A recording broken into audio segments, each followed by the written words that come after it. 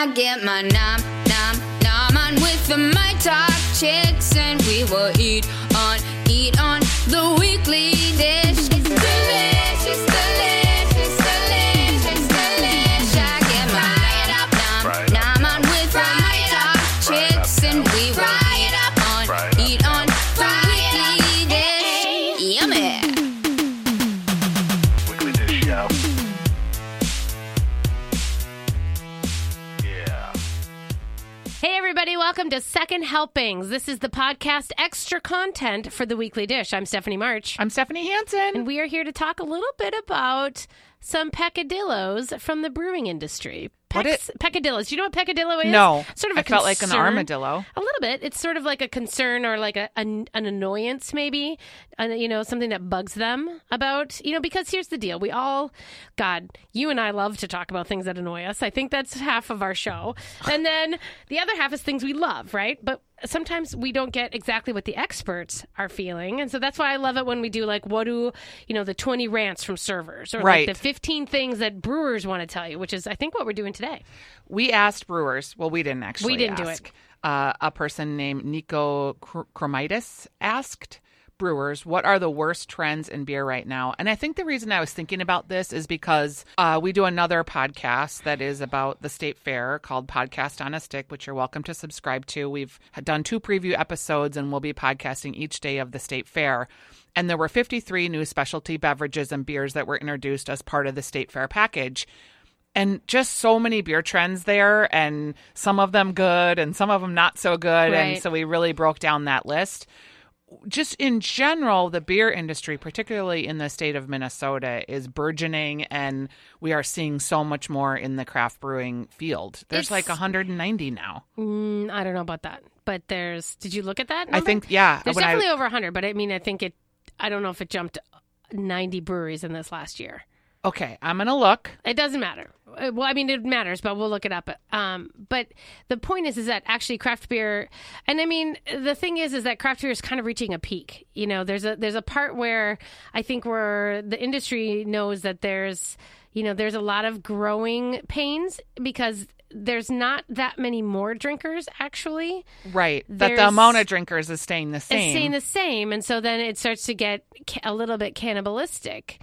In terms of each other's, and because it's not like you're gaining more people, you're just sort of spreading them out, and that's what's interesting. And I think that's where we're going to see some things happen in the industry. Okay, here's what I can tell you. I can tell you that in 2017 there were 112 craft breweries. Okay, and I swear I had heard 190, but there we go. Okay.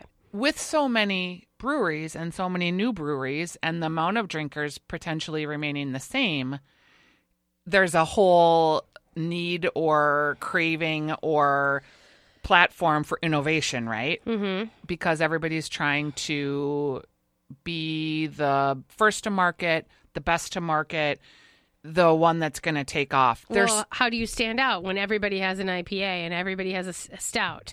What are you saying that makes people want to come to you instead of going to the one who's across the street from you? And do you feel like that the answer to that might be in not beer at all?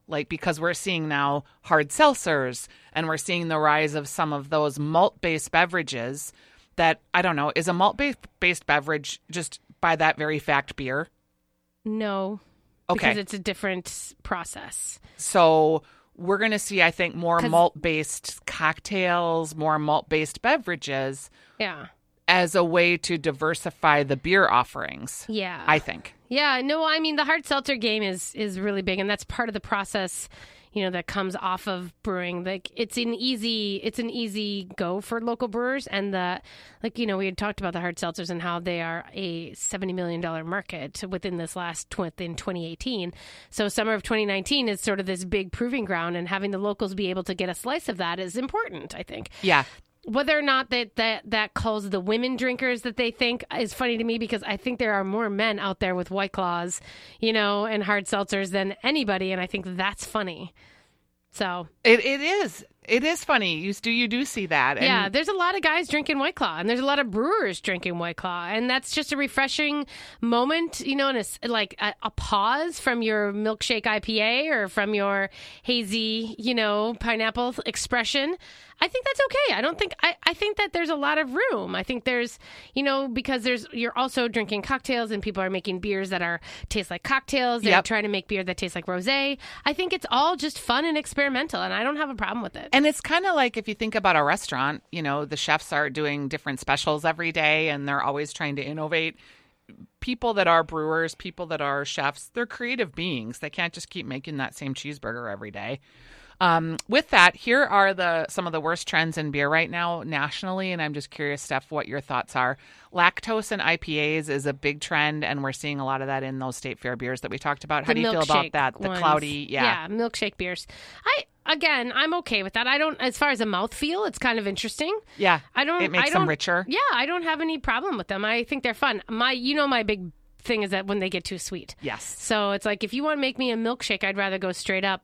Instead of it making it a strawberry nectarine pineapple milkshake. That's too much. Though that sounded kind of good if it was an actual milkshake. Nectarine. Here's a trend. Big beers creating new breweries in popular beer-centric destinations while posing them as independent startups. Yeah, that's hard. Is this one of the 20 things that bugs people? Yes. Yeah, I'm not a big fan of big beers trying to pretend that they're small beers. They say the average consumer is unaware that their money is not supporting the local craft beer community. We're seeing that, though, in food, too. Like, some of these big conglomerates are starting these very granola-feeling craft packaging type of brands that are... Well, I figure anything that's is packaged. I don't know. I guess I feel like if Sam Adams isn't like a local craft brewery, then that's a pretty... I think your locals. I think it's harder when the big guys, pretend that this is a small endeavor and that it's not, Someone says, I think the ratings on apps and websites have taken some of the human element out of craft beer. How do you feel? I mean, I'm not a consumer of those things, but, Rate Beer and Craft Tapped, I think those are two big ones. And that's a thing where you get to go. It's the Yelp. It's the Yelping of beer. And I think it's funny, though, because only the beer geeks really read those, and only the beer geeks are the ones on there. So they're doing it to themselves. Absolutely. How about I've never even heard of this as a trend, the slow pour Pilsner. It sounds almost like it drives me crazy when I go to a coffee store or a coffee shop and they do the pour over. Oh, I like a pour over coffee. Oh, who's got time for that? Well, there's times that I do have time for it, and then I want it. Okay. But if I'm just like running in for a coffee, I don't do that. But if I'm standing behind you waiting for your pour over, I'm annoyed. Well, my pour over, they shouldn't be pour over in line though. Okay. You should go to the side. Again, this is a whole thing. Anyway, here's another trend. We're not going to get into that one.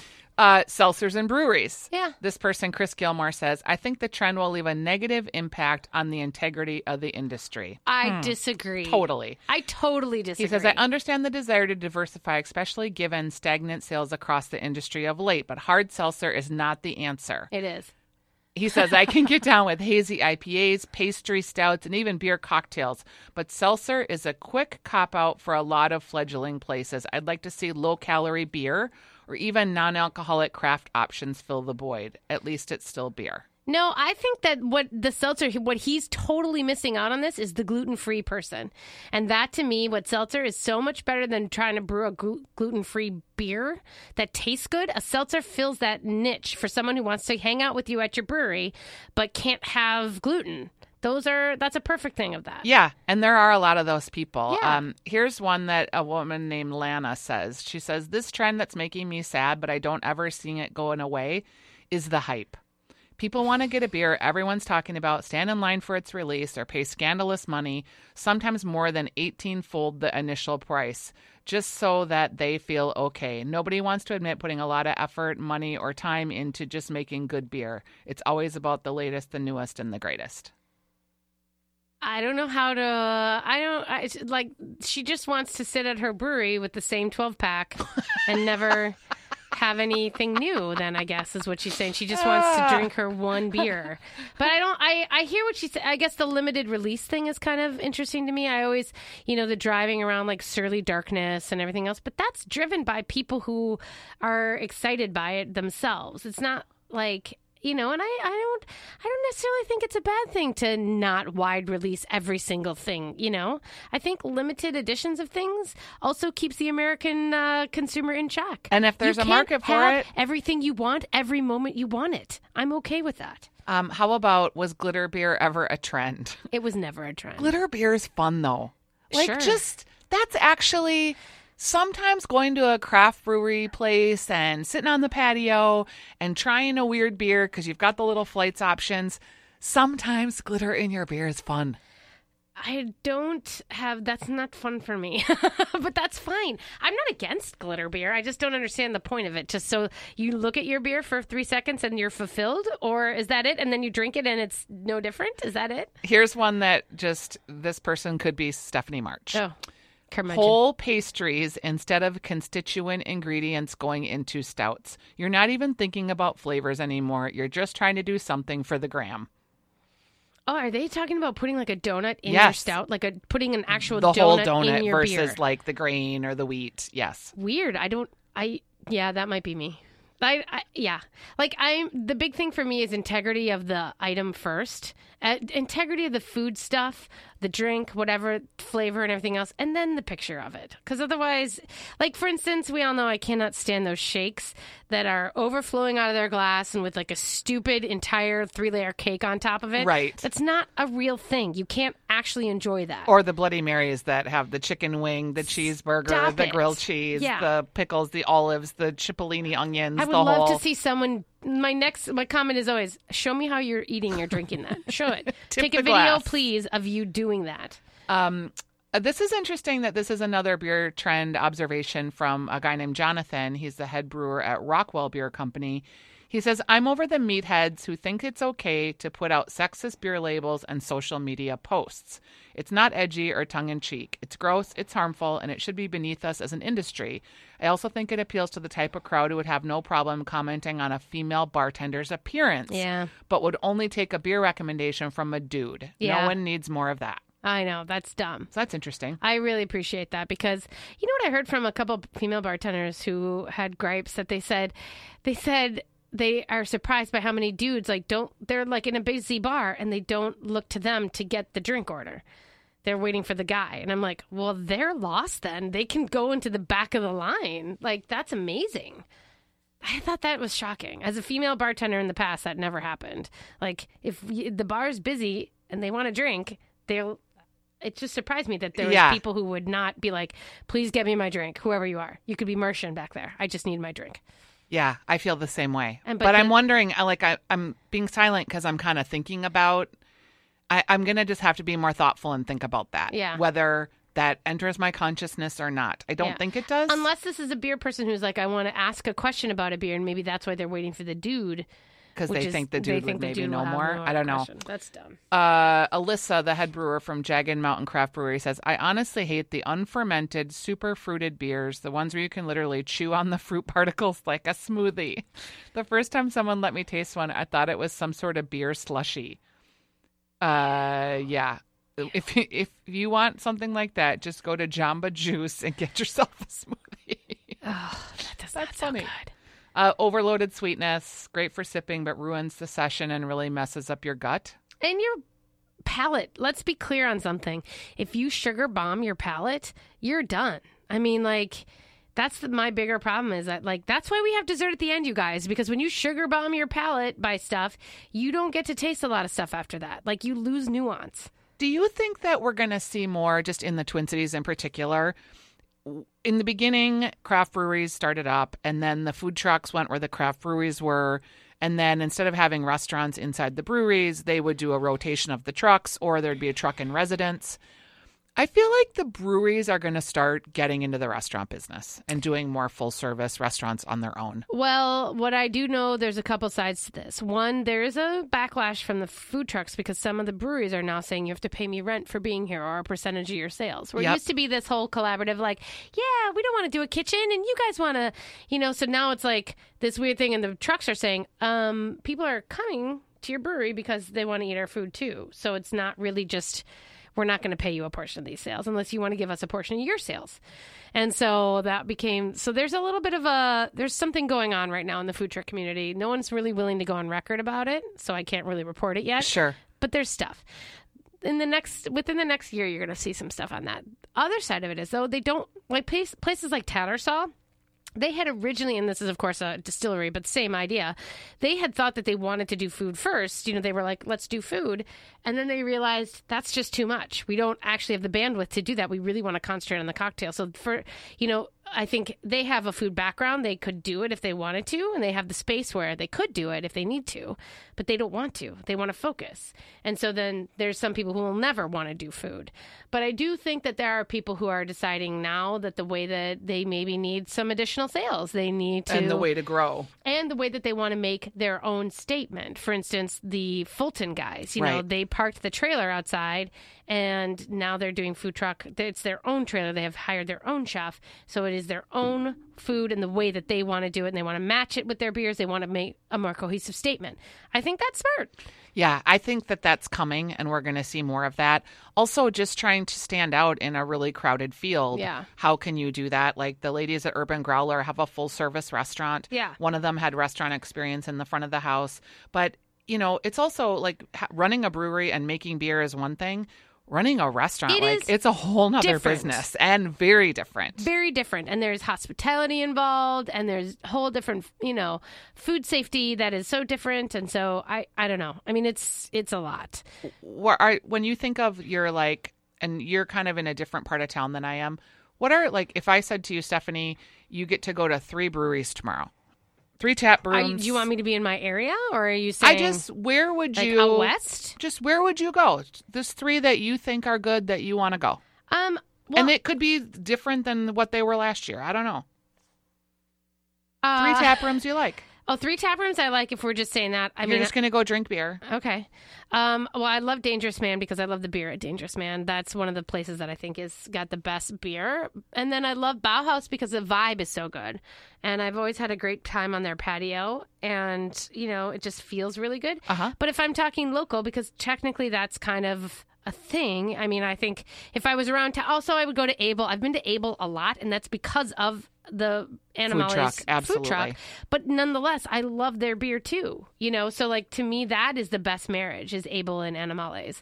That is one of the best. But if I would say that, I just want to throw out my local, which is Back Channel Brewing, which is just, down the road, and it's kind of on the way to Mound, and it sort of sits on Lake Minnetonka, and they have a different rotating food truck. But for me, I'm probably only going to go there in the summer because I can get food delivered from Minnetonka Drive-In across the street. So I can get my double twin burger and get my beers from there. You just okay, I'm going to do the same exercise. Yeah. And then we're going to talk about why I had you do it. Okay, so 3 breweries. I just have to pick where I'm going to go. I'm going to go to Bad Weather Brewing because I think that their beer is really good. Mm-hmm. And I like the vibe in that tap room because it's families and people just hanging out, and it feels real St. Paul. So that's number 1. I'm also going to go to Sociable Cider Works, which is not beer, but it is that same tap room. Brewed.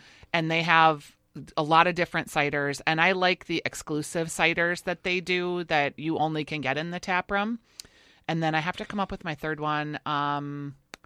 Okay, I think my third one is Prize Brewing because I like the part of town it's in. It's on the West River Road. I used to have a business there, so I have a connection to that place.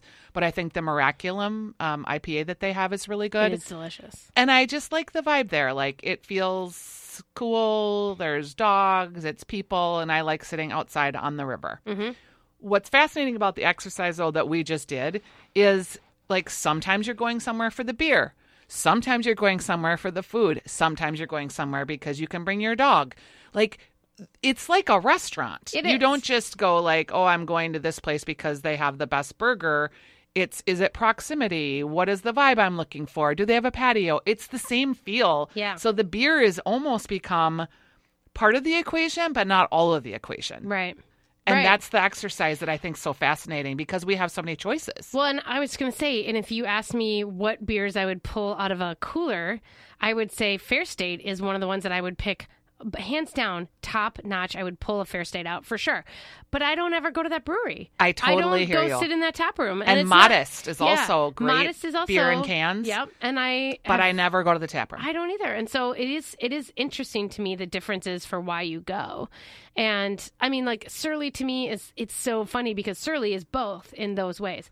Like I would grab a Surly, I would order a Surly on a menu because if I don't know anything else on there because I know it's solid and I can count on it. And I would go to Surly Tap Room for us because it's close, not for all the other reasons that all the other people go to Surly. I actually only go to Surly for the food. Yeah. Like the beer is kind of secondary to me. I think the beer's good, but I never crave like a Surly necessarily. Yeah. I do like if I'm going to grab a cooler out of something out of my cooler, it's going to be, I love a Summit. I still love Summit. I'm a St. Paul person. I feel kind of loyal to Summit, but I've never want to go down to their tap room. Yeah. Like I just have no interest to go down there. I think about the far-reaching stuff. Like I'm heading out to see, a friend who lives in Victoria, and I know that Enki Brewing is on the way, and but I used to not do that. I used to do it a ton, and then I haven't done that, like go seek out the far-reaching ones as much as I used to, and I think that's kind of interesting. And I don't go see the new ones. I really don't. And I've never been to like Udapils. Yeah, see? I've not been to Ladonia. Like there's just so many. I love Ladonia. I would actually put Ladonia up there as one of my favorites. That's a secret spot for me though. And I talk about it, but I also don't like to overly talk about it because I just love going there and hanging out there. Yeah, and we don't want people to know about our And I like to watch soccer there. Right. And I don't want you to look for me there, you guys. Just don't look for me there. All right. And if you see her, don't say, just are you Stephanie March? That's the only place you can't come up to me is at Ladonia. Everywhere else you can say hey, but just give me 5 minutes. All right. And that is it for this edition of the Second Helpings. We realized today that we may be remiss sometimes when we've talked about places on following up with places where there's links that you can get more information about what we've talked about. So I want to direct you to the Weekly Dish Facebook page. If you're ever looking for things there, look there. And if we haven't posted something and you want us to, send us a message through Messenger there. Both Stephanie and I get it, and we'll get things posted as fast as we can. Have a great weekend. Ciao, everyone. This is a summer to stay connected, locally. From the pandemic to protests to the upcoming election, there is so much information to take in. And on PodMN, you can access hundreds of Minnesota-made podcasts on one app. Current events, health information, political talk. Plus, you'll find podcasts about sports, true crime, and more. PodMN also comes with listener rewards. In July, you can win gift cards to local restaurants, shops, and more, just for listening. Download PodMN on your phone's app store or learn more by visiting podmn.com. Minnesota podcasts live here.